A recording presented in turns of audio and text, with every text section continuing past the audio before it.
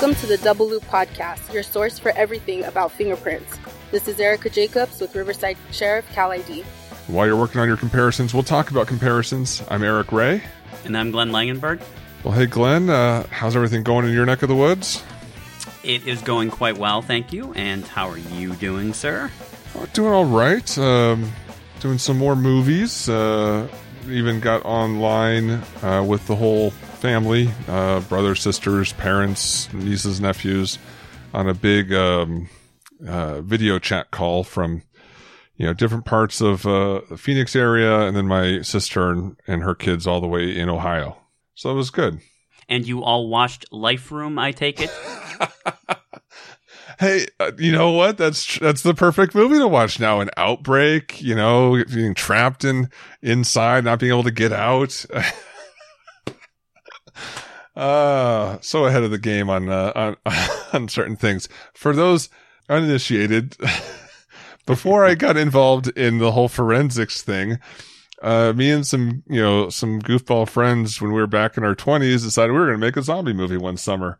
If you've gone through the entirety of Netflix and Prime, the last one left is probably Life Room, which you can find on Amazon Prime. I do own a copy of it, my friend. Yes, you do. No, last night was That Thing You Do. I don't think I'd seen it since the movie theater, so it's a fun movie. Great uplifting movie. It is. Tom Hanks at his best. Yeah, and I kept looking and going, "Hey, wait a minute, that's Charlize Theron." She's like the kind of annoying girlfriend with like the big bouffant hairdo, and it's just crazy now thinking, because every time I see her, I'm thinking Mad Max Fury Road, right? Mm-hmm. Anyway, what you been up to recently? Any updates for us? Yeah, a couple. First of all, I received some really nice emails from folks at the London Metropolitan, Scotland Yard. Oh, right. And they actually just wanted a shout out, and so I thought, well, that's no problem. We can certainly say hey to everyone over there in London and in England. Hope you guys are staying sane and protecting yourselves in these times. But yeah, they I don't know if you had noticed, but we did have this uptick in listenership over in the UK, and a number of them are listening to the podcast now. So that's great. Thanks, guys. And we appreciate the additional listeners and support. Yeah, a big hello, governor, from over here in the States. Well done. Sorry. And let's see, we also received a couple of messages and a little bit of feedback about the movie episode that we did. Okay. Yeah. We didn't have any spoiler complaints, did we? No. Okay, no. Good. No, none. But the movie episode 2 weeks ago, because we're always, as you know, Eric, but the listeners don't realize, we're always trying to record some of these, and then it takes a couple of weeks to edit and get them all ready. So we're often ahead of the game a little bit. But anyway, one of the messages was, how did we not guess the suspect and the usual suspects from the very first scene? What? And that for this person, it was ruined because they figured it out right away. What? But I know. But I actually thought this is very easy, because you didn't know anything about it when you saw it. You saw it, I think you said 2 weeks before it had come out. Yeah, absolutely. And I saw it the Thursday night before it had come out. So we had no idea that there was anything about the ending. Like right? there being a twist or some sort of whodunit thing. Yeah. Right. And admittedly, that is one of those things that annoys me when I hear people talking about a movie, like an M. Night Shyamalan movie, before you knew anything about M. Night Shyamalan, that you wouldn't have known that he had any twists at the end. Like the movie The Sixth Sense, of course. I never would have guessed there was a twist to it until I had heard other people, and then you're looking for the twist going into it. So I can appreciate what they were saying. But they also mentioned that they really did like The Bone Collector. They were glad that we gave it an honorable mention, and that they are good investigators in that movie, and this particular listener really enjoys. In fact, she says she really enjoys singing Lady Forensic Scientist. Well, go ahead. And that was who was the actress? Was that Angelina Jolie? Right. And I believe that she was at the scene of the crime, and then it was about to rain, so she did something real quick to preserve the evidence, and really thinking on her feet. She was a rookie in that movie. Yeah. And and I did think about that afterwards, that of course many of our movies were, I'd say, very male-centric, sort of typical movies that males kind of like, and that I don't know, it didn't seem like we did any of the ladies' favorite forensic movies. Well, Murder by Numbers being another one that we did an honorable mention for with a female investigator. So yeah. Yes. So if there are any listeners that would like to advise us of some female-friendly female movies that we might have missed in that list, we're happy to mention that in a future episode. Absolutely. Well, if we're expanding out into TV, my favorite TV forensic scientist is Abby from NCIS. And even though it's completely unrealistic, the amount of knowledge that she has and how she just operates by herself, but I just like that character. But or that her chief or sheriff would not have given her several letters of warning that if you don't cover up your tattoos, remove your piercings, and make your hair color normal, you will not have this job next week. Exactly. And I also love the first couple seasons of Bones. Another honorary mention that I forgot, I don't know why I didn't mention it last week, is I believe it's an HBO movie called Citizen X. I don't know it. It came out in 1995. It's a true crime story. Stars Stephen Ray and Donald Sutherland and Max von Sydow. And it's about the Soviet Union serial killer Andrei Chikatilo. So it is quite an excellent movie, and you just yell at this TV screen as the investigation just makes mistake after mistake after mistake, and this guy just keeps killing. So if you haven't seen it, then yeah, go ahead and take a look. Citizen X. Okay, done. I will put that on my list. Right next to I Come in Peace. Yes. All right. Are we ready to finish off our David Cam series? Yes. All right. So part 2, I want to give a quick recap for everyone may not have caught all of part 1 or forgot everything in the interim week. David Cam was on trial for murdering his wife and 2 kids. The evidence for the prosecution is a blood spatter expert and crime scene reconstructionist found high-velocity impact spatter on his T-shirt.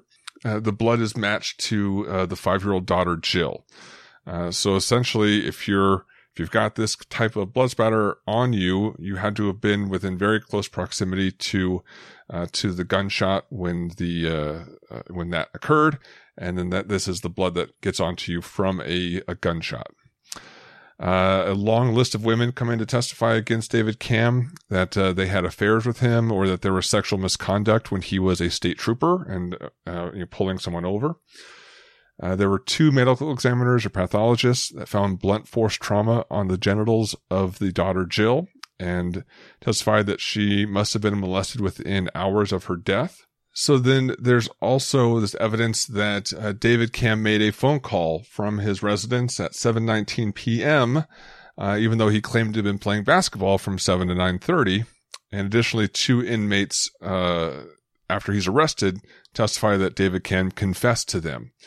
So this is kind of all the evidence that is brought against him, and he is convicted. But the first trial is overturned. And the Indiana Court of Appeals, throws out the conviction and basically slams the judge for allowing these women to come in. I think was it 13 that I mentioned last time? Yes. All coming in to testify about this misconduct. And said, it was immaterial to the murder charges, so it shouldn't have been allowed in. And they made sure to, hammer home that point. They also say that if the court allows testimony about the blunt force trauma to the daughter's genitals, then they're going to have to prove that the trauma was caused by David, not just that there was this trauma by itself. The original prosecutor is no longer in office, so a new prosecution team comes in led by Keith Hernandez, who reevaluates the case and decides... No, that's the baseball player. Keith, thank you. You're right. That would be really fascinating to watch, but that did not happen. All right. Your Honor, I'm so sure about this case that I will knock it out of the park. The original prosecutor was no longer in office. He had lost the next election. So the new prosecution team, led by Keith Henderson, comes in, reevaluates the case, but decides that the evidence is still convincing to move forward. So, first off, I wanted to say, the information for, these 2 episodes, they're coming from a few different places. Wikipedia, for one, because, you always can go there for at least a basic outline, of things. The 48 Hours Mystery episode that aired in, I believe, 2007. And then the recent U.S. Court of Appeals for the Seventh Circuit document that was decided September 10th of last year, 2019. So that's kind of our sources for all this. So, with that evidence, Glenn, again, besides the women that, coming in to testify that got the first trial overturned, on the surface, that would feel like pretty strong evidence, right? Yeah, it's the blood spatter that is the most critical here because it effectively places him at the scene. Now, whether or not he pulled the trigger or not, he had to be close enough to have had basically back spatter and blood spatter on him when the wife and children were shot. So that to me is the most critical. Everything else aside, that's the one that places him at the actual scene. And not just at the scene, but like at the moment that the shot is fired. Correct. All right. So let's look at some of the evidence that the defense is bringing up. So they have 11 eyewitnesses that back up David's claim that he never left the gym between 7 p.m. and 9:30 p.m. And what about that phone call? Well, there was a mistake. Verizon came in and said it was actually at 6:19 p.m., not 7:19. I'm not sure how familiar you are, Glenn, with Indiana, but it has. Oh, yes, they have. Yes, they have really weird time zones. They have really weird time zones. Yep. It has weird, like certain counties cross the line, and like one county on this side, while other counties on this side. Yeah, that's right. And this, so, they have things like, Gary, Indiana is basically like with Chicago, right? And then this part of Indiana where this is all taking place is just across the river from Louisville. So they're more on like Louisville time. And then other parts of Indiana are doing their own thing. And then I believe at the time in 2000, different parts of Indiana were off of daylight savings time. So there's even Correct. That all mixed in. So. Yeah, that was Indiana. When we were in Michigan, Indiana was always a weird place to us. Remember, we were in Michigan, which has its problems. Right. So the main bit of evidence, though, that the defense starts to focus in on, and you may have heard me just kind of briefly mention it in the last episode, was this sweatshirt. So at the scene of the crime, there is a sweatshirt found. And it is an Indiana Department of Corrections sweatshirt, basically like an inmate's sweatshirt. And in the back inside of the collar is like with a Sharpie written backbone. First, okay, what's backbone? Like, what does that have to do with the case? Well, first off, no one with the prosecution or with the police or with the investigation checked with the Department of Corrections to see, well, whose nickname is Backbone. That's typically part of the information that's part of someone's jacket is any aliases or nicknames that they may have. According to the Seventh Circuit Court of Appeals, David Cam's attorney has that sweatshirt tested for DNA, and 2 profiles come back that don't match to anyone else in the case. Now, I'm a little uncertain about this because in the 48 Hours Mystery special, they interview a DNA analyst with the Indiana State Police, who also said that she found these profiles. So I'm not exactly sure who found it and when, but in any case, these 2 profiles are found. They don't match anyone in the case. And most importantly, though, the DNA was never run through CODIS. Right. That's the part I recall, is that they had done DNA testing on this, had these profiles, but they had not run them through through that. And maybe it was because it was a mixture at the time. There may have been issues with mixtures and separating mixtures, and I've never seen these profiles, but obviously if there isn't a dominant one, which you might get if it's wearer DNA, but if there are some issues with it or there's some degradation, especially in the year 2000, you really couldn't upload those up into CODIS. Well, not exactly sure, because what they find, at least of this initially, is they say they find two profiles, one being male, one being female, and so that would lead me to believe that, I mean, maybe there is some sort of amount of mixture to it, but it does seem that there is at least enough there to isolate these two distinct profiles. I see your point, but I'm going to now use my new DNA information. True. Now, you can have a mixture, and it can be a clear mixture of multiple people, two people. And if you have at least one, if you have a Y showing up, then at least one is a male. So you can actually, when you look at one of the genes, tell that it was a mixture of a man and a woman and so on. So right. That makes sense. So it could be a mixture. Well, here's the next problem, though. And again, this is according to the U.S. Court of Appeals document. The defense asks the prosecutor, Stan Faith, to run it through the database, and he agrees to do so. And defense attorney calls back several times to get the results, and the prosecutor says that nothing came up. But in reality, the prosecutor and the lead investigator never ran the test at all. Mm-hmm. So, first trial, again, is overturned, so it has to go sent back to a second trial. Well, the new lead investigator for now this second trial, he finally runs the profiles. And one of them matches to Charles Bonnet. So, Charles Bonnet is a repeat violent offender with a history of attacking women at gunpoint. He had been out on parole just months before the murders, and Bonnet is spelled Boney. Guess what his nickname was, Glenn? Well, I don't have to guess. But it may have something to do with that Sharpie in the collar. Yep, backbone. They next up compare his palm print to the one found on the Bronco, and it matches.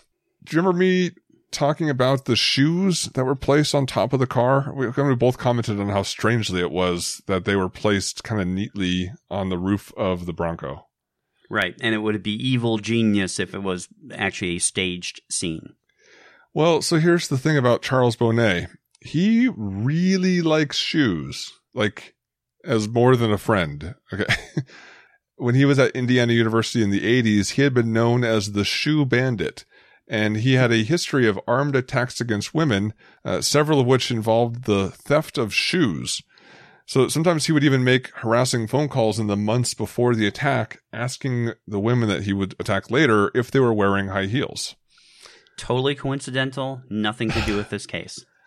It was at this point, listening to the information about this case over a podcast, that I was like, okay, case solved. I mean, we got his DNA. We got his palm print. We got his kind of MO with the shoes. Like, this is perfect, right? This fits perfectly. Well, in 3 separate interviews over 20 hours, the police bring Charles Bonnet in, and they start pressuring him to implicate David Camm. They even suggested to him how it possibly could have happened. So they suggest different scenarios and how Bonnet could have witnessed David Camm pulling the trigger. And he denies any involvement, but his story is changing all over the place. I can't imagine this scenario where you basically find just this, hey, wait, here's all of the evidence. And the police bring him in saying, okay, how did David Camm do it? Because we know you were there. Right. Well, I mean, the first part of it is admitting that you were wrong and that the person that you have imprisoned for several years was not the right guy, even though they believed. It's why I asked that question in the last episode. I mean, these police officers that worked with him, these investigators, they truly believed that he was the kind of person who not only could have done this, but definitely did this. So for them now, it is just about, okay, how do we make both of these things work? How do we fit both of them together? Well, they both must have been there. Right. And again, that's still going back to, we got to also make the blood evidence fit, because this all Right. has to fit together, right? It's not just this new evidence. We also have this existing evidence where David Camm had to have been there. So eventually Bonet tells investigators that he witnessed David Camm pull the trigger after bringing the murder weapon to the scene. So the story is, the theory is that Camm and Bonet met at a basketball game, and that Camm asked Bonet to bring an untraceable gun to his house. Bonet just brings it in, is like, all right, here you go, and doesn't realize that Camm's just going to go immediately inside, shoot his family, and Bonet had no idea that this was going to happen. So his final story is that he brought the gun into Camm. David then shot his family. He then tried to shoot Bonet, but the gun jammed. So David runs back into the house. Bonet checks on the family in the Bronco, leaves his palm print, leaves the sweater, and then runs off. And as you said, this is a little reminiscent of Making a Murderer, because many hours of interviews and the police are providing this information as well. Yes. Although I believe in one of the interviews, Bonet was aware, because this is a high-profile case in Indiana, Bonet was aware and had heard quite a bit about this on the media.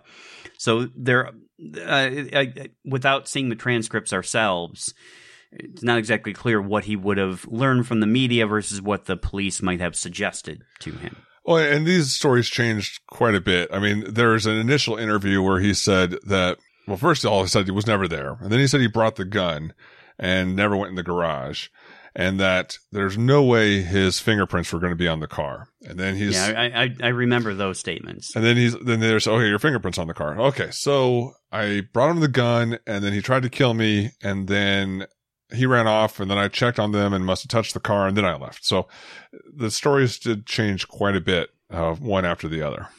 And the shoes on the topic of the vehicle? I just absentmindedly just must have, in just all the craziness of the moment, just placed them there. And it's just coincidence that I was a shoe bandit, in the past. Why are you chuckling, Glenn? That's a completely plausible story. Completely possible, right. Right, so like you said, case closed, we've got our guy. So then there's the other DNA profile. So at one point, Bonet claims that he was not there because he was with his girlfriend. So police interview Mala Singh Mattingly and ask to get her DNA profile. And it matches the other profile from the sweater. Well, saying that he was with Mattingly was probably a mistake for Bonet, because she comes in and testifies that he was not with her that night, but he had actually left to, quote, go help a friend. Prosecutors now believe, okay, this is David Camm. He's the friend that he had to go help by bringing the gun to the scene. And Mattingly also testified that he came home, had a scrape on his knee, and showed her a gun, which caused her to like wake up and go like, what the hell's going on? And so it all kind of fits that, even more evidence that Bonet was there, and at least by the end of the incident, had the gun from this crime. So there's quite a lot of physical evidence against Charles Bonet at this point. Would you agree with that, Glenn? Like I said, case closed. And again, testimony from his girlfriend. Well, here's one more piece of evidence. Diane Tolliver was a document examiner, is asked to look at a written statement that Bonet had made during his interview, but he had scratched out a bunch of the words. Well, the words that she kind of found underneath the scratch outs were, David Camm asked me to follow him to a secluded area. He wanted to talk to me about something that could help me financially, he said. I followed him from Better Way Food Mart to the parking lot of Target. This is all kind of now evidence used against Charles Bonet to say, no, you not only were you involved, but you went with him afterwards. Never mind that, we got these 11 witnesses all saying that David Camm was playing basketball at the time, or that the prosecution's initial theory of the crime was that he just slipped out of the basketball, killed his family, and slipped back in because, he was there at the end of the basketball night. In December 2005, Bonet is convicted on 3 counts of murder and 1 count of conspiracy to commit murder. The jury only takes less than an hour to decide on convicting for Kim's murder, the mother in this crime. But it took longer for the jury to decide on the charges for the kids. They saw a little interview. They did a lot of wondering about whether or not Bonet knew whether or not the kids were going to be killed when he brought the gun to David Camm at the garage. Right, for premeditated first-degree murder. Exactly. But he's convicted, I believe it's something like 200 plus years, and his later appeals have all been denied. So the next month, January 2006, the second trial begins for David Camm. Oh, can I jump in here with one thing? Oh, yeah. I'll mention this too, because listeners may not realize this.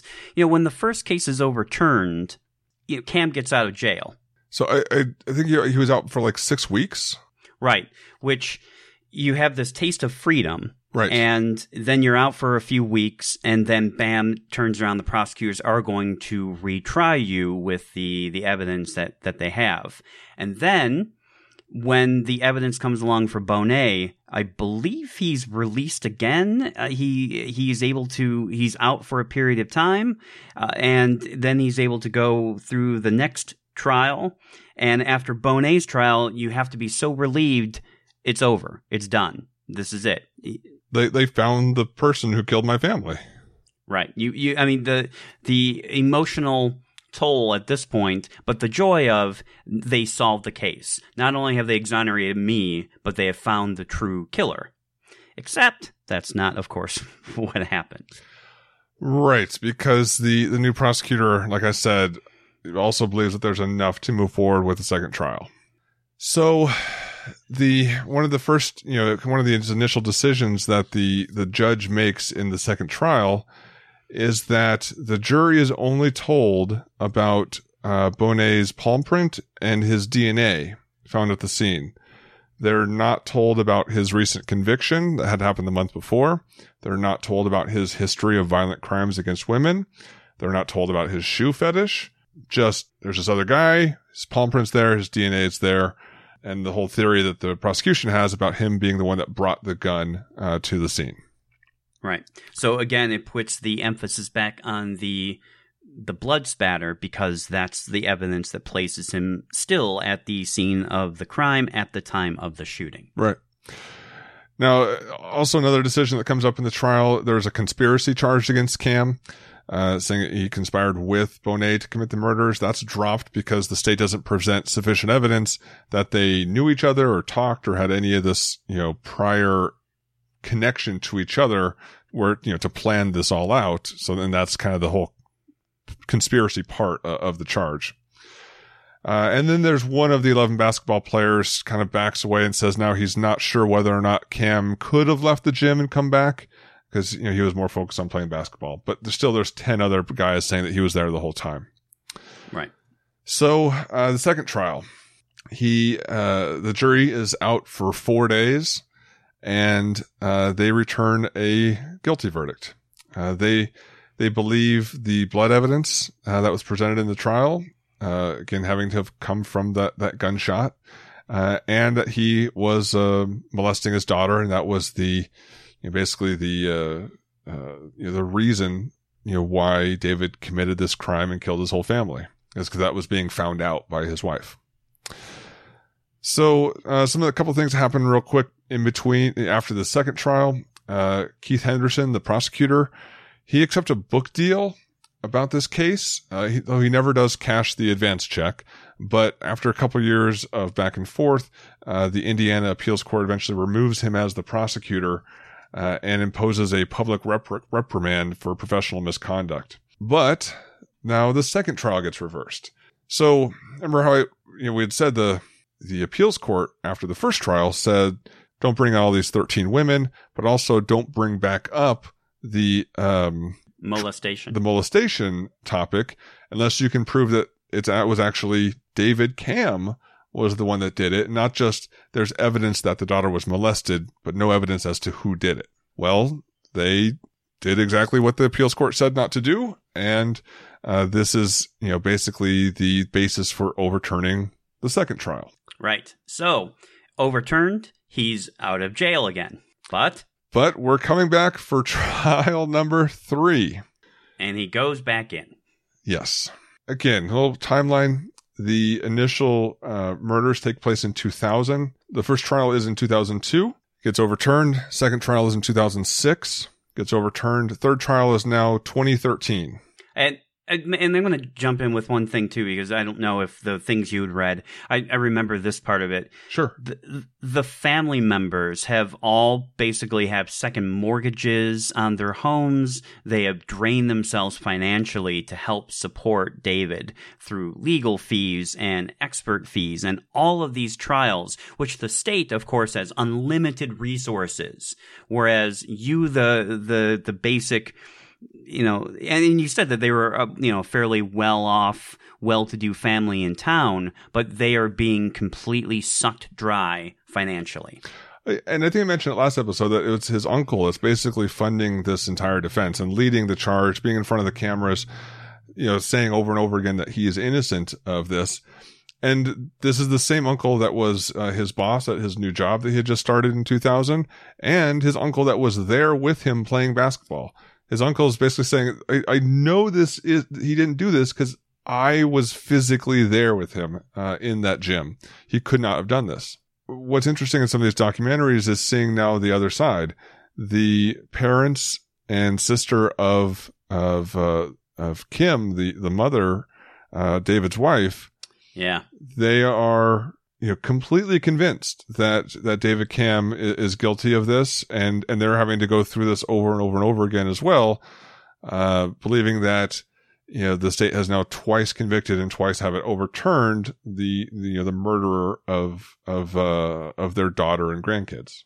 Yeah, and he's basically getting off on a quote unquote legal loophole. Right. This really all comes back to the blood evidence. This is the evidence that puts him at the scene. Jailhouse snitches have been, basically discredited. The sexual misconduct allegations have been set aside. The allegations of molestation of his daughter have been set aside. All the evidence really just comes down to the blood evidence.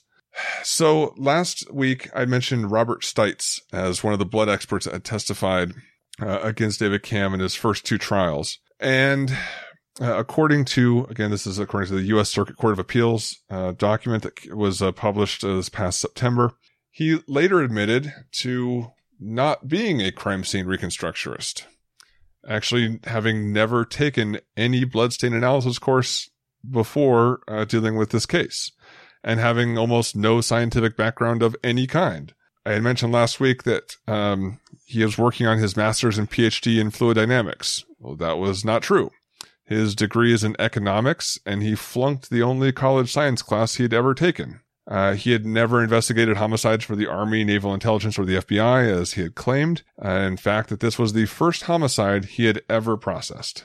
In the third trial, Stites comes in as a defense witness, testifying that he had perjured himself in the first 2 trials, and these were all fraudulent credentials. None of this background in crime scene reconstructionism or working all these other cases or being a professor. None of this was even true. I even went through and I saw a news article from 2002 where he's listed as being a professor in the newspaper, and that just was not true. Right. I'm going to jump in here, too, with something that, as I recall, Stites wasn't the only expert that the prosecution had retained. I mean, we mentioned Rod Englert as well. Rod didn't attend the scene. What was so critical about Stites was he was the one at the scene who had made observations, who had documented various things.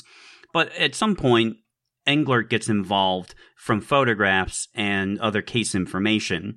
So it's not that it just rests completely on Stites. And if I recall, after defense hires their own blood spatter experts, I believe prosecution also retains Gardner and Bevel.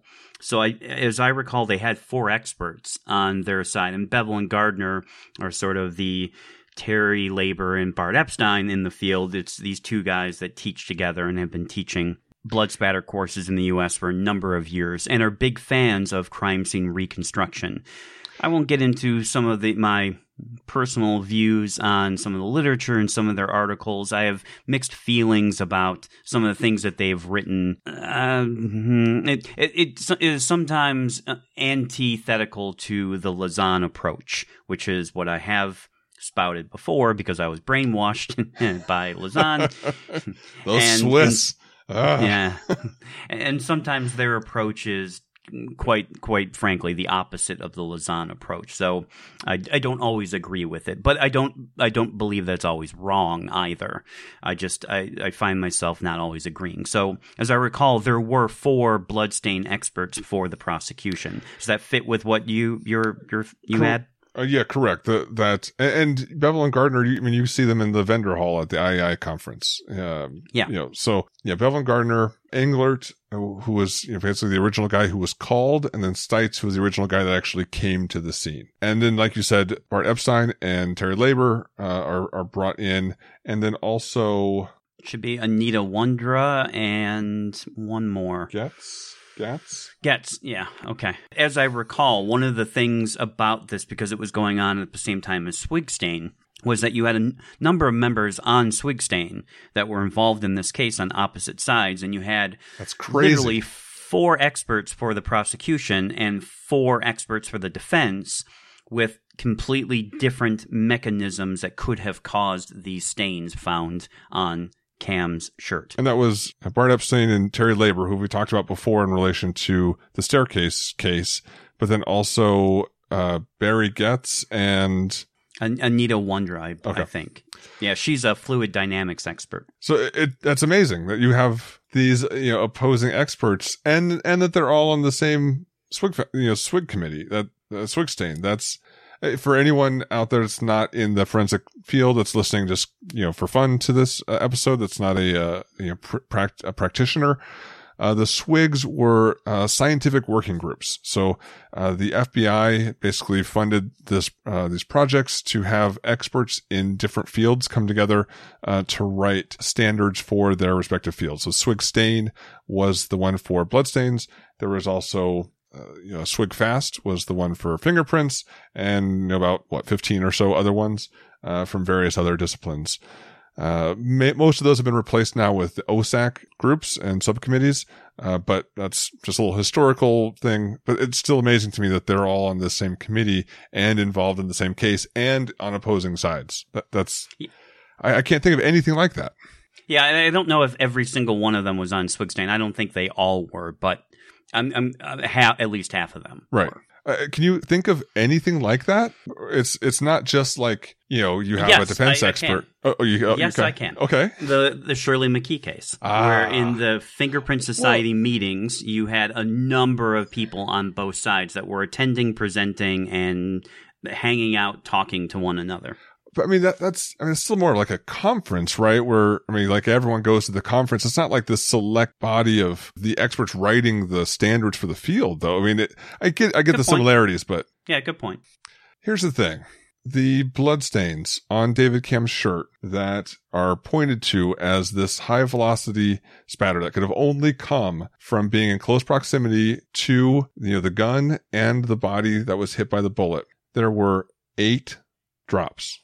8 stains. 8 stains. Sorry, yeah, I guess stains is probably a better word than drops. But so this kind of stain comes from the bullet impacting or going through or blowing back, and basically blood misting because it's such a high velocity, a high force that impacts the person. So with this kind of mist, and even in the documentaries, you see these examples, right, of gun being fired into blood and just this mist just going everywhere. It just seems impossible that you would reach this conclusion where you would normally see just an uncountable number of stains to just 8. Yes. All right. So, we discussed some basics of bloodstain pattern evidence last time. I'll remind listeners of what I said before, because this is pretty critical here. It's the size, shape, and distribution. Generally, what you do is you first look at the sizes of the various stains, because the sizes correlate to this quote-unquote that we talked about last time, like you said, high force, high velocity versus low velocity, and so on. There's this correlation generally, but there's a lot of overlap. Second thing are the shape. And the shape, if they have directionality, means that they're traveling at some sort of angle, typically, as opposed to if they have no directionality, they're just a perfect circle, then it's usually a 90-degree travel or a straight drop downwards, gravity acting on it. The third thing being the distribution, meaning you look at the pattern of these stains. Are they clustered, for example, in a random sort of circular pattern? Something you might often see, this randomness, sort of a circular pattern, you would normally see that with spatter. Whereas if there was a linear shape, a line, that they're all in a line, sequential line, you associate that with something called cast-off. And that you have all these different kinds of spatter patterns, the distribution of these stains, that are indicative of the mechanism. So as you're pointing out, Eric, there are only 8 of these stains. So it's not that you can't draw any inferences, it's how certain are those inferences going to be? The more data, it's like sampling from a population. If you go out and sample 8 people and then try to predict who's going to be the next president based off that sample, you're making an inference about a population that you didn't test. It's effectively the same thing here. You have a sample of 8 and you're making an inference about the mechanism and the population of stains that were created but didn't land on that shirt or didn't go on that shirt or did something else. So is it possible it could have been that mechanism or another one? It's about the certainty of the inference that's being made. Well, so let's back up here. You talked about size. So the size of the stains on this shirt are small. I mean, small isn't. I mean, really small. Like don't imagine the typical blood droplet that you know falling and hitting a surface and having like a distinctive, oh, that looks like a blood droplet, right? This is way smaller than that. Yeah, the head of a pin, effectively. And then shape. There's no shape anymore at this size. It's just the individual fibers, like the couple, 1 or 2 or 3 fibers that the blood is actually attached to. There's no discernible shape like, oh, this is from this is perpendicular to the surface, or this is at a high angle. You don't get that tail from blood landing, in a drop kind of thing. There's no shape to it at all. Right. So particularly one of the things that we also discussed last week is the target that it strikes. So the shirt being the target. When you're dealing with fabric absorbs it and then diffuses it differently than, let's say, a non-porous surface would. And so that has to be taken into consideration too, because obviously it will affect the shape of the droplets. You can still have some directionality, but going back to what you just said, with the very small droplets, this is going to be very, very difficult to be able to show some directionality for such a small droplet on a very difficult, not great, if you will, recording target. And then distribution. Most of these appear to be in roughly a line with a couple of outliers, but I would say at least half are fairly linear in relationship to each other. There's just really too few stains to really make any kind of true inference.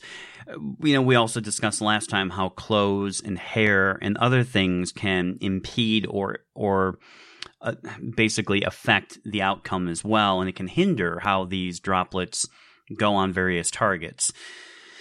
Given 8 stains out of what should be thousands of stains, it is such a weak inference. In likelihood ratio terms, you could really have these being produced by multiple mechanisms, especially the distribution of stains. So let me talk through this. The stains are tested and they match the DNA of the daughter. Now, the daughter is in the back seat, behind the passenger seat in the car. Yes. So now looking at where the stains are on the shirt. The stains are at the very bottom, almost right next to the hem on the left-hand side of the person wearing the shirt. Like if you're in the car, let's say you're right-handed and holding that over the seat to shoot somebody, could the left-hand side of your shirt be kind of exposed around the actual seat. Most of the thousands of impacts from this high velocity blood spatter hits the back of the seat, and then only these 8 get onto the shirt. Does that kind of fit any scenario, or? And you're right. It given the position of it, I mean, it doesn't quite make sense. Plus, on the seat, as I recall, there are some larger stains on the seat, and yet there are no larger stains on the actual shirt. So how would you have some of them effectively flying all around, but they all the larger ones by random chance happen to miss the shirt? And one other very important principle we briefly discussed last time is that larger stains will travel farther than smaller stains. So it has to do with the momentum of the stains and the mass of the stains. Well, right, like with the same kind of effort, you can throw a golf ball a lot further than you can throw a ping pong ball. Right. If you throw them a golf ball and a ping pong ball with the exact same force, the ping pong will not go as far because of wind resistance and its buoyancy. It has less mass. And in terms of physics, it has what I believe it's called less impulse. So you worked for a long time with Bart Epstein, and I was kind of going to go through a couple of the things that he did in this trial and talk about a couple of the experiments that he did to try to demonstrate different possible mechanisms that would lead to the blood getting onto the shirt.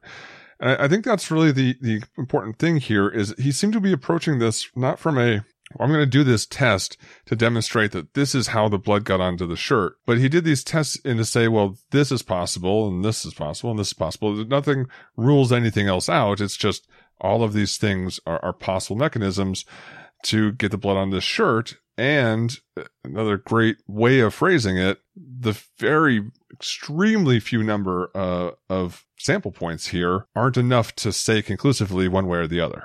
Right. So Bart did what I truly appreciate from a Lausanne perspective, is he said, okay, we have these stains. This is the evidence. If the person was shot, could these stains appear on the shirt this way? Yes, it's possible. If the person had done some other mechanism, for example, as Cam described, leaning into the back seat, trying to get his son out, and the daughter's head had been slumped over with blood matted down in her hair, and the shirt came into contact with bloody hair, could the stains have gotten on the shirt that way? Given that scenario, is it possible to see these stains? The answer is also yes, that's also possible. In fact, you could propose various scenarios, and the answer is it's possible. So as you say, he never said to the prosecution, I disagree. It can't have come from a gun. It must have come from this other mechanism, which is what Cam said. And my problem with it, is going back to activity level, is the prosecution is not considering other alternatives. They basically had a theory and said, does the evidence fit the theory? Yes, it does. Okay, done. And that's not how science works. And that certainly isn't how forensic science should work. You should, as we've said in our activity level episodes, consider the different mechanisms and then ask yourself, what's the chance to observe the evidence under these different mechanisms in a very formal, structured way? And that's what Bart was doing. And it's like you said, Eric, he never says, here's what happened and here's what didn't happen. He says, here's the evidence. Here it could have come under this, it could have come under that, but it's important that there are other possibilities that could have produced this evidence. I think that's such a great way of putting it. That's the way it should be presented, especially when down at this low level. And then I think, putting everything together, right? You've got these 8 stains on his shirt. And then you have Charles Bonnet with his DNA on the sweatshirt that's left behind, his nickname on that sweatshirt, his girlfriend's DNA on that sweatshirt, his palm print on the car, the shoes on top of the car that match his previous MOs, his history of violence against women. Later on, there's more DNA testing done in this third trial, looking at additional places, and they find Charles Bonnet's DNA in other places as well, including on Kim, the wife's underwear. Oh, I didn't know that. This is news to me. But my involvement with this case was back in the early 2000s. Right. So, I was unaware of that. I believe this came from a European DNA firm that was then challenged back and forth by the prosecution and questioned their methods and all this. However, all this evidence, right, and then no evidence that David Camm and Charles Bonnet had ever met each other, had any interaction at all. Really, the only thing that comes up is Charles Bonnet's story after changing it 800 times to be, oh yeah, he asked me to bring this gun, is the only evidence that they ever interacted at all. And then there's these 8 droplets. And it just seems overwhelmingly obvious to me that David Camm was not there, was not involved. Again, much less the 11 witnesses that put him somewhere else at the exact moment that the crime was taking place. So one of the things that I really appreciated that Bart did that really laid this case to rest for me, I mean, I saw the photos in preparation for the trial, but he did this on camera. And he said the same thing. He said, look, there's another scenario that's been presented. The evidence could have been deposited that way. I'm not saying which way it was. I'm just saying if there is another possible scenario, in fact, the scenario that Camm said when first interviewed, the evidence fits that as well. It could have been deposited that way. And on camera, he gets in their blood spatter courses, they have this mannequin with a wig and they mat it down with blood and they get bloody hair. And then they have the ends of the hair come in contact with a t-shirt. And they then show that bloody hair could have created those exact same appearing stains microscopically. They go in, and I believe the show even shows the microscopic photos of what the fibers looked like that come in contact with blood. And that it was very clear this other mechanism could have produced these stains because he did it basically in front of the cameras and recreated those stains with this other mechanism. That was the only evidence I needed to hear at this point, is that we don't know how those stains got there. There are too few stains, but there are multiple possible mechanisms that could have caused those. End of story. And my problem with this case that has always been, and this is what I remember when the first trial was going on and then the second trial, is that the prosecution experts never allowed for another possibility. They were adamant it must have been caused by gunshot. That's my problem with the case. That's what made me so angry, was that they were not willing to be scientists, in that they should have considered the other evidence and other possibilities, but seemed not to. And the prosecution never allowed any exploration of this other possibility. It was, here's how it happened, that's it, end of story. I totally agree. This, to some degree, feels a little bit also like the Brandon Mayfield case, right?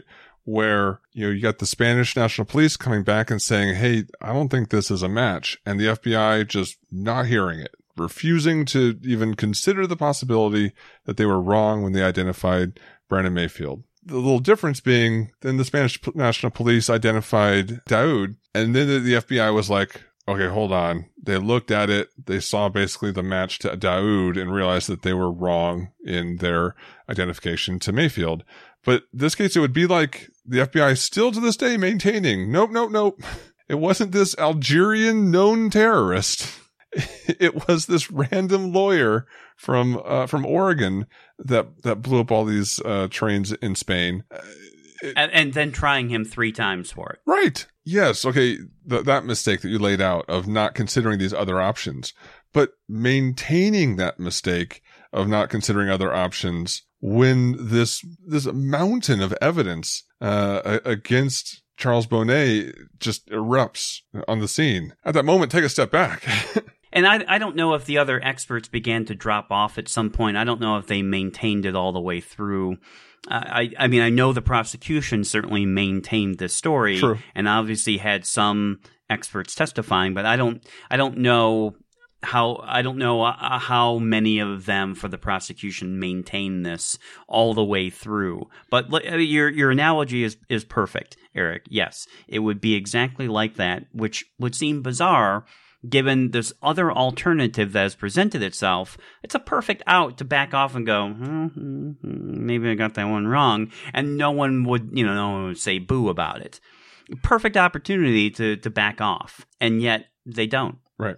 So the third trial, David Camm is finally found not guilty and is released from prison after almost 13 years. And millions of dollars from the state of Indiana spent on these trials. He sues Floyd County and the state of Indiana, but the suit is dismissed in 2018. However, the U.S. Circuit Court of Appeals reversed that decision in 2019. And that's, like I've been saying, the document that I've been referencing. And their main thrust is that original probable cause affidavit on a Fourth Amendment basis. A case can move forward against Stites, Englert, Faith, and Clemens, the original investigator, because none of them revealed that Stites was unqualified to give the opinions that he did. And then another claimed moving forward against Faith and Clemens for suppressing the DNA evidence from the sweatshirt initially. Yeah, and it's crazy because imagine if Stites did not falsify his credentials. And let's just say that they were what they were, and because you had experts in this case stating that it was high impact velocity spatter. Thankfully, he falsified his credentials. Right. Right. Or otherwise, Cam's out of luck yet again. Millions, spent on this case and his defense and all this money, years and years of his life, and the state goes, sorry, well, we acted in good faith. We really thought you did this. Right. And so again, that was just in September. So, things are still working their way through the courts at this point. And that was a good document to kind of follow through and tell, this whole story, supplementing with, some information found from 48 Hours and Dateline, and then Glenn's memory of the case from his conversations with Bart and Terry over the years. Another thought on this is just kind of amazing. I was just listening to a podcast a couple months ago, because Dateline has uploaded all their old episodes to be podcasts in the audio format of them. And, just listening at work, and all of a sudden, this story is incredible. And so just emailed Glenn saying, hey, this is a thing we may want to do an episode on. And he's like, oh yeah, I know about that one. Bart and Terry, they did the whole thing. And I had no idea, as I was initially listening to it, that there was this whole, backstory and you had all this knowledge about it. But it's just such an incredible story. Well, and honestly, Eric, as as we've talked a little bit off air, we're only sharing a portion of this with the listeners. There's so much off-camera drama with this case, and allegedly this and allegedly that.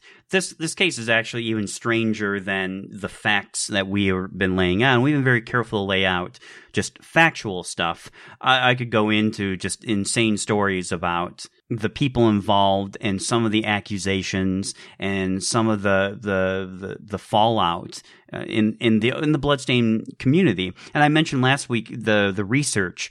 It was really this case that inspired that research as well. If you think about black box research after Mayfield, and some of the research coming from the FBI, it was this case in the bloodstain community that really showed a real problem with how evidence was being reported, and that really was the big thing here, was the reporting. The documentation, the photographs, and everyone working off of that stuff. I mean, Stites' credentials aside, that really isn't the issue here. The issue here is how is this being reported, and what are the strength of these conclusions? And because of how some bloodstain pattern experts approach this, as in, I know this, I'm the expert, I'm saying to a reasonable degree of scientific certainty it's this. Well, now we're back to that nonsense again. Whereas there is uncertainty. In fact, the fewer stains that you have and the more complicated scenarios, the more uncertainty should be associated with your conclusions. But the bloodstain pattern community doesn't know how to report uncertainty any more than we know how to report uncertainty with our conclusions. Well, so, we're getting long here in the episode, but let me ask you this. In some of these shows, they talk about blood spatter evidence, or bloodstain evidence overall as a general forensic field. And these are just, these are the attorneys or people just otherwise involved in the case, not experts in the field. And, from seeing everything in this case, they're seeing these opposing experts come in and testify. I think I saw one person say, well, essentially just looking at this case, you got these experts on this side, these experts on this side. Some of them have to be wrong. So it's either way a 50% error rate. And yeah, in fact, the funny you should say that. Sure. That was a big discussion back at Swigstein was, doesn't this case have a 50% error rate? Some blood spatter experts asked me about that in this case. And my answer is not exactly, because one side was saying definitively how this happened. The other side was saying there are multiple mechanisms that could have caused this. So it wasn't like an exclusion True. and an identification. It was effectively an identification and I don't know. There are multiple possible sources here. There's not enough information to say definitively, if you will, an inconclusive and an identification. Although you could rule out some certain things, mechanisms. right. It could be anything, but it was it ruled out some, but still allowed for multiple mechanisms for this to have happened. Exactly. So that's a good point. So if this really was high velocity spatter, then everyone kind of got it right to some degree. And if it wasn't, then half people got it wrong. Yeah, it's again, that's why I said it the way I did. Right. It's about the reporting. It's less about the conclusions and more about the reporting and the strength of that conclusion and the uncertainty associated with it. So some of these other quotes that come out, again, not from experts in the case, but some other people observing or involved as non-experts in this case, you may say something like, blood spatter analysis doesn't have the supporting underlying science necessary for coming into court. And I'm curious what you have to say about that. Well, it is interesting. There have not been many challenges to blood stain pattern analysis until just a few years ago. There had only been a couple on the books. One out of Texas and one out of Minnesota were big ones that were cited. But much like fingerprints, yes, there is an underlying science beneath this, physics and mathematics and so on. But like fingerprints, it's about the uncertainty of the conclusions. There's a lot of uncertainty. And the nice thing about bloodstain pattern is that because you have quantitative measurements, it lends itself to actual statistical uncertainty, if you will, that you could, and it has always bothered me for years. Bloodstain pattern experts would say, well, the area of impact or the origin of the blood is approximately a volleyball sized area. And they would, when they were testifying, they'd say approximately 3 feet from the ground, 3 feet from the east wall or something like that. And they'd say a volleyball. And that was their uncertainty. But my problem with that is that, well, if you're making measurements of the stains, you can actually calculate the exact uncertainty for these measurements at a confidence interval. You can legitimately calculate a confidence interval for area of impact and such. And they didn't want to go down that road. My understanding now, as part of OSAC, they are going down that road. It really was just a matter of time.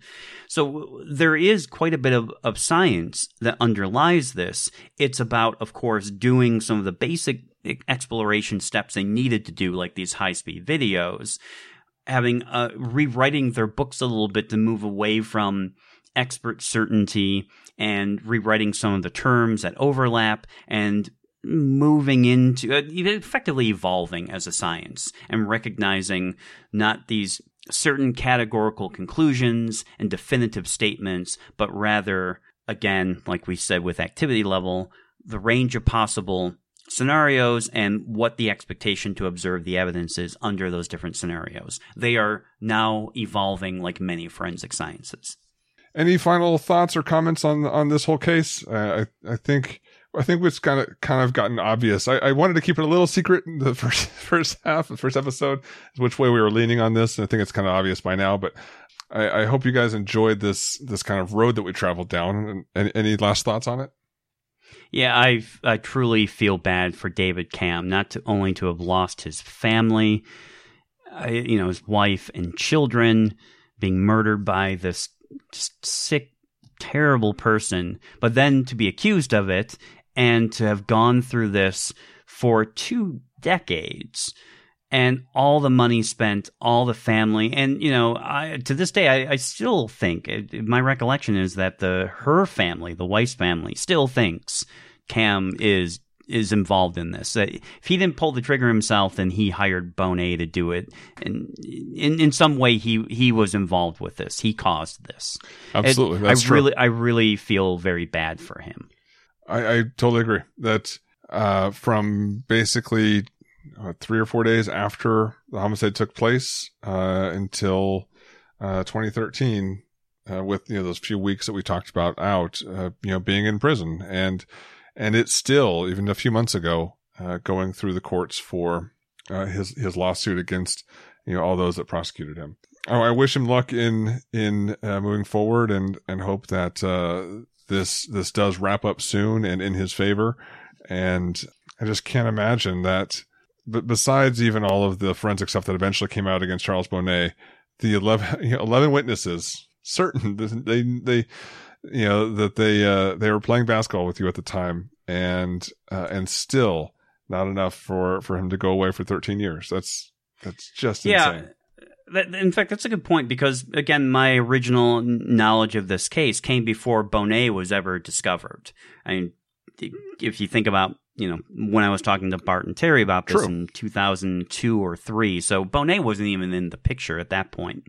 It really came down to this argument of, you have all these people that saw him at a basketball game, and you have this other possible mechanism that could explain these stains. And that's what the original case was at that point, which I was still convinced, yes, there's another explanation for these stains. I really hope that the bloodstain pattern community does use this, like we used Mayfield, as a great learning opportunity that we have to do better here, and that we have to recognize our own limitations of interpretation, and that anytime that we are making inferences, we have to recognize the uncertainty with those inferences, especially when you're basing that on limited information. Whether it's limited information in the evidence or your own limited information about the world and the world of possibilities, it's no different in fingerprints. And a lot of analogies to this kind of evidence translate directly to fingerprint issues. And I think this is a good opportunity for that community to go through the same sort of evolution. All right, I got the perfect analogy here especially for our fingerprint examiner audience. This essentially identification with these 8 stains. Convert that for us into an identification with number of minutia for a latent print. What would that be? Give us a number of. I'm assuming it's not 8 minutia, right? It's less confident than that. But so, how many minutia would you say this would be equivalent to of making an identification on? What has happened here is, all right, let's use your analogy. Let's say it's more like 4 minutia. Now, someone has those matching 4 minutia, but the other side brings forward another person who also has those 4 matching minutia and says, it could be this person too. Yeah, but we're sure it's this person. Got it. The first person. That makes sense. Where you have kind of all of it. You have very limited features that, at least in latent prints, no one's really making IDs on 4 minutia. And you've got these 2 different mechanisms. You have pattern type where you can rule out some patterns. True.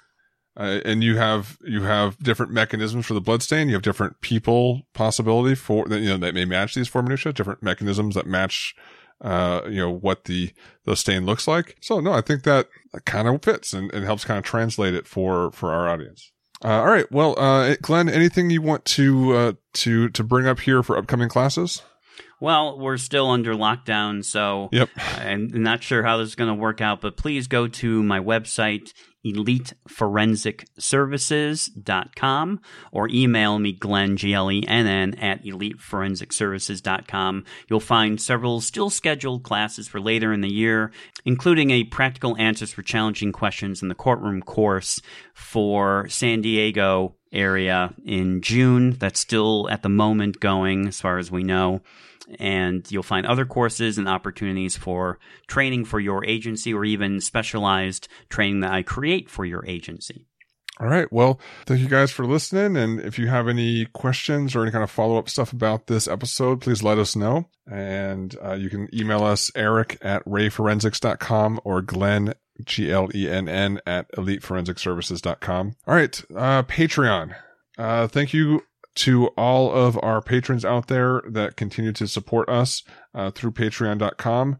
If you enjoy our show and want to help us with the hosting space and the website fees, all that kind of stuff, this in the past has helped us get new equipment, new microphones. Maybe hopefully someday here in the near future, we can get up to a point where we can even afford to outsource all the editing to a professional. So Glenn and I just have to worry about recording, and then we can hand it off to someone else for the editing. If you're interested in that, please go to patreon.com/DoubleLoopPodcast. You can also follow us on Twitter or on Instagram, DoubleLoopPod.